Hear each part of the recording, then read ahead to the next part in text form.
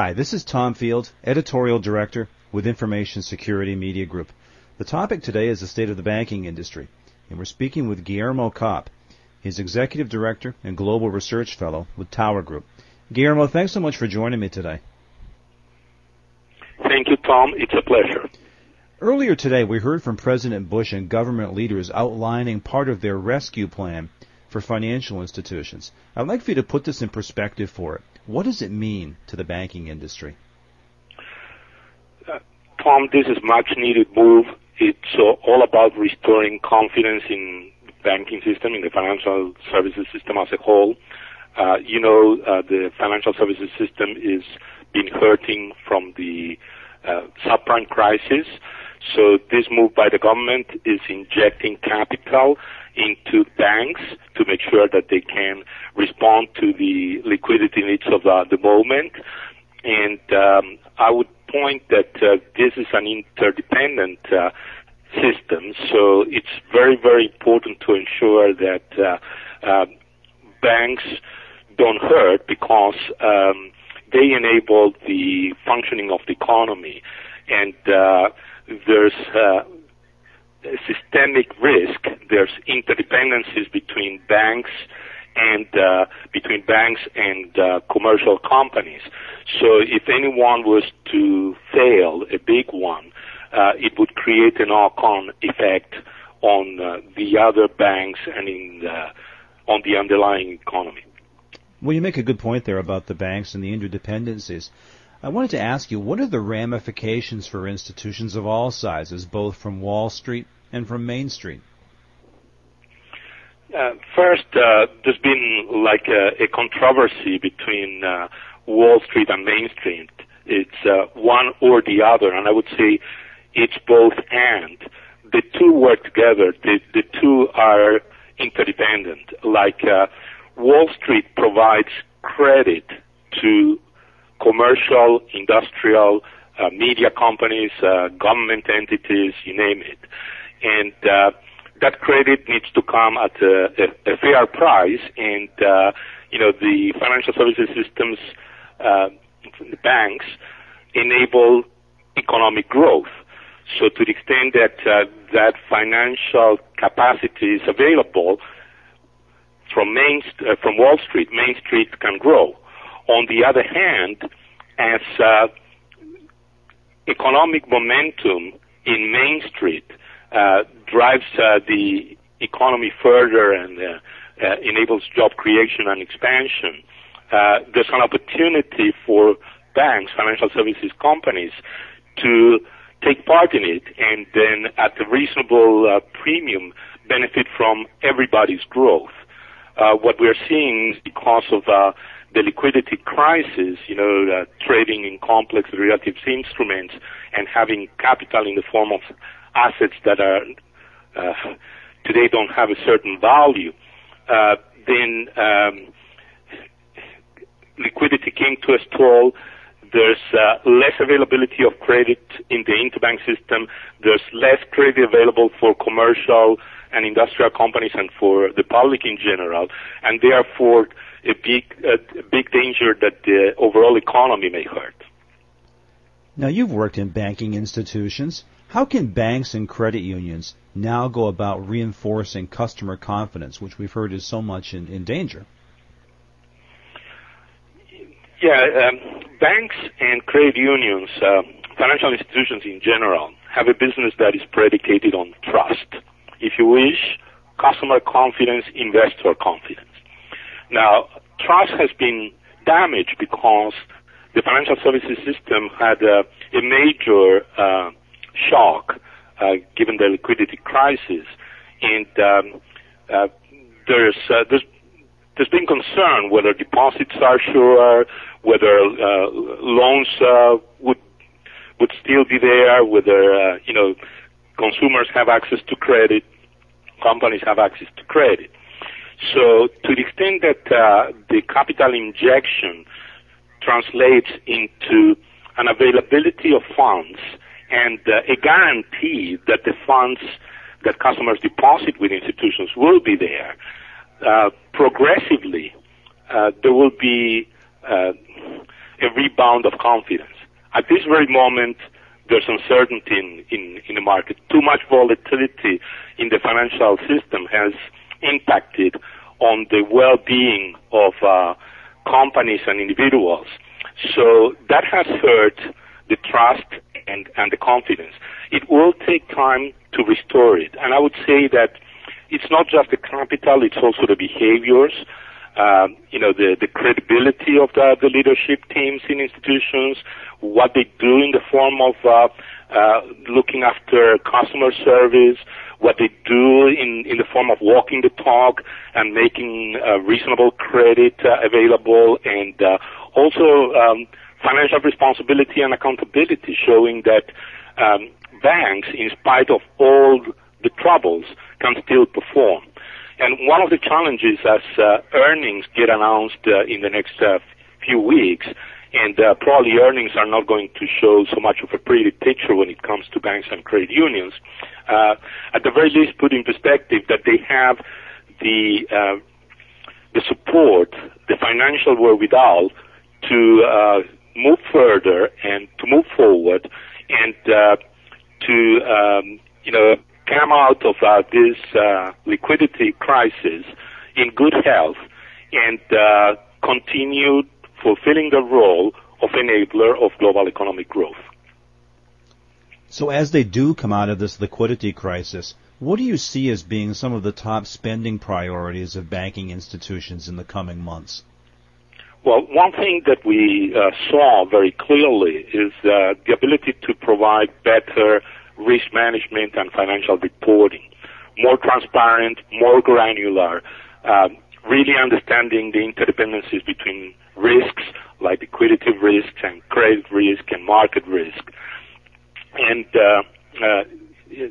that is prompting in more sophistication and, if you wish, technology upgrades in the banks. We in Tower Group have found that there are other priorities in the technology spending categories that are equally important, like predictive analytics that supplement the analysis. Another example is technology advance is relentless. So we see a lot happening in the world of electronic delivery channels. You are very familiar with the Internet as a delivery channel and how companies outside financial services have been tapping vehicles like social networks and other creative delivery models to reach out to customers. So, and information security is an enabler, a key enabler of this electronic delivery capability. Now what we see is with broadband connectivity, banks finally embracing the mobile delivery channel, and this is likely to continue. Particularly, we saw successes in high growth areas in international markets, but it's also picking up speed in the U.S. So anything to do with integration and modernization as well, the ability to pull data together to feed risk management analysis, customer intelligence analysis, the analytics that get banks to work smarter.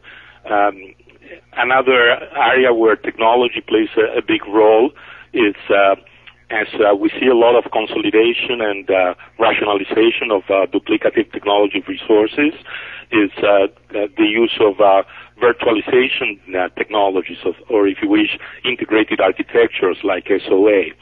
And in that vein, the use of business process management tools, BPM, as a driver of restructuring and re-engineering business processes to gain better efficiency.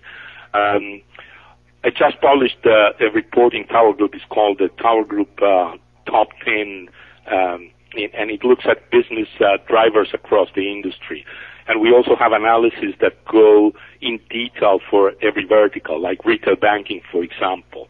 And those enlists what are the business drivers, what are banks doing in the form of strategic responses, and what are the technology needs that address those strategies. and most of the top 10 technologies are the ones that I just mentioned. Now, obviously, there's been a lot of regulatory focus on vendor management this year. What do you see as the future of outsourcing with banking institutions in the near term? I would say in the near term, it's going to be a mixed agenda, and the reason for that is there's so much consolidation happening in the industry. So many banks are busy with just that. And the agenda is mixed because outsourcing continues with strategic force. So in spite of the overall downwards momentum in IT spending, third-party services, outsourcing in particular, are seen by many banks as a solution to pull the efficiencies. And in many cases, it's very hard to consolidate technology resources under one umbrella. So a third party fulfills the role of a catalyst and, getting the best of breed out, or at the very least, offering banks a way to immediately offload the fixed technology cost and trade it for some variable cost that the outsourcing companies pass back to the banks. So the net effect in the short term for the bank is a reduction in the overall technology spends, and the gain for the outsourcing vendor is with the ability to effectively consolidate and rationalize resources, push the technology cost even further down. Also, the advent of new technologies facilitates that. I mentioned virtualization, for example. That's a resource that many banks have been pulling. So the outsourcing movement will continue. The only offset to the double-digit growth that we've seen in past years is that the overall spending in the industry is reducing for a while, and that tactically, in the short term, many banks are going through the pains of mergers and deciding what remains and what goes out, and they may not all be ready to make an outsourcing decision at this moment. Makes sense. Guillermo, one last question for you. With the announcement today of the rescue plan, we saw 9 major institutions named as recipients of this initial investment in the banks. The question becomes, what of the other 8,000 banking institutions in the United States? What are they going to see from this investment that's being made in banks? Yeah, Tom, this is important. The announcement today focused on the multi-billion dollars, $25 billion here, $20 billion there, that go to the big names. But by the same token, the U.S. government, the Treasury in particular, have the wherewithal to invest in smaller institutions, and they have announced that they will communicate a package later on. The big issue here is the ability of the government to maintain a fair playing field. Like, it's easy with the big ones because there are few of those remaining. So it's a matter of deciding what goes into whom, making sure that they are all qualified to receive and willing to receive, and just making it happen. In the case of the 8,000, maybe 10,000 smaller institutions out there, there needs to be some sort of criteria and rules, because I would say that one of the goals is that the injection of capital be used productively. To the earlier point of Main Street and Wall Street, what you want to understand is that that help, that financial help, doesn't go in just securing the financial results of a bank. You want to make sure that it's passed on to the economy, that is passed on to companies, that is passed on to consumers. So once those criteria are well established, then it's going to be a straightforward job of saying who gets help. Now, another challenge there is the auditability, and the big names that are getting help now have been working at disclosure and making a more accurate reporting of their financial condition. In some of the smaller institutions, they may not yet know what they don't know, meaning some of the holdings that they believe are okay, or some of the customers and companies they are doing business with and they believe they are okay. When push comes to shove, they may not be in such good health. So the big surprise is not going to come anytime soon. I think it's only when auditors get to look at the financials from smaller banks that some surprises may come to light. So part of the government criteria needs to make sure that companies receiving those funds are in quote-unquote good financial reporting health. Guillermo, I appreciate your time and your insight today. Okay, well, thank you. It's been my pleasure. We've been talking with Guillermo Kopp, Executive Director and Global Research Fellow with Tower Group. For Information Security Media Group, I'm Tom Field. Thank you very much.